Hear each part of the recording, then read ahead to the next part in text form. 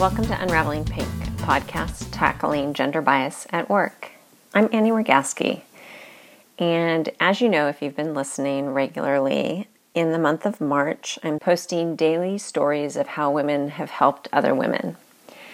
If you are a fairly long time listener, you will recall that I did this in November, but for Male Ally Moments.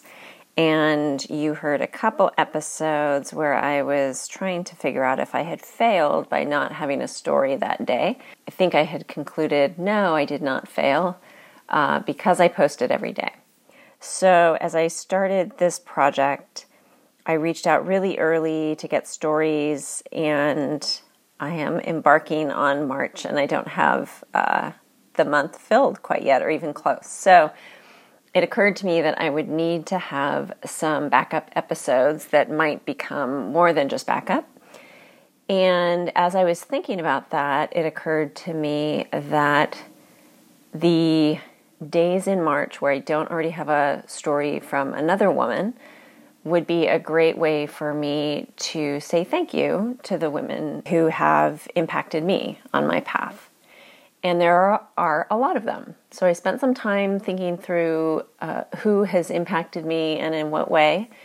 And today's episode is one of those stories, and there will be more depending on how many days I have to fill. But all of these women have had an important impact on me. So today's story takes me back to 1996 or 7. I was, as they say, a baby lawyer. I was in my first or second year, the first law firm that I worked in as an attorney. And I had just had a negative experience.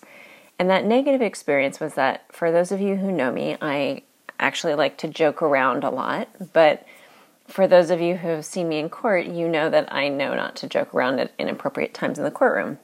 But I was in my boss's office at the time, and we were talking about a case, and he made some comment, and I made a joke.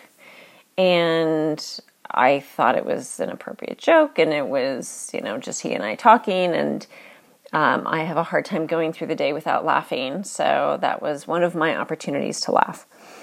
And he said to me, Annie, you are never going to succeed in this profession. You are never going to find yourself in court if people can't trust that you are serious. And he said, you joke around a lot, and that can give people the wrong impression. So I changed. I decided that very moment that I would not bring my true self to work.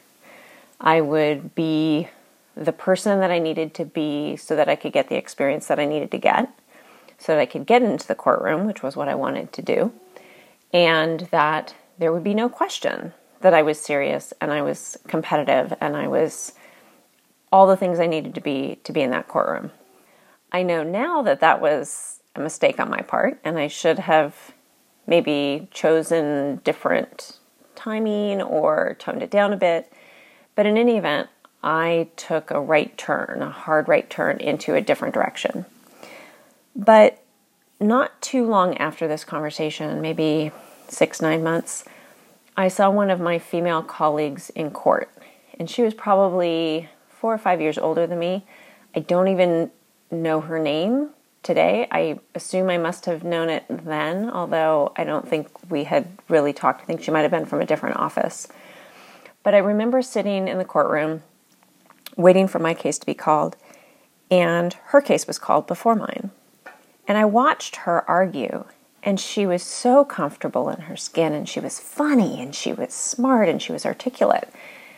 And I thought, well, why can't I do that? That opened my eyes to the fact that there is a place for humor in the courtroom. In fact, it's really important because it's a hard job and people need to laugh once in a while.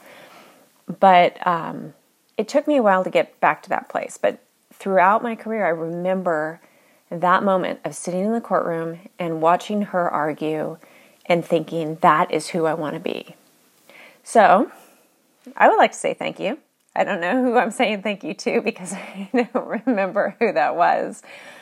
But I tell that story because women can help each other not just by directly interacting or helping someone at work, but by being a model for other women, by showing a path, by showing something different.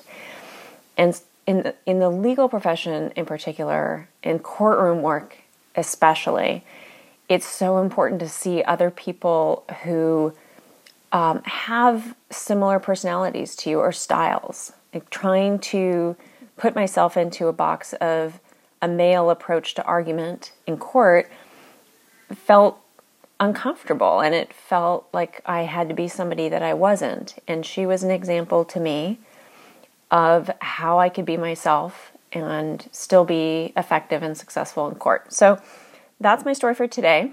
I would encourage women to be those examples for other women and to reach out when appropriate to bring them up and help them to see a different path. Together, we can unravel the pink bandana.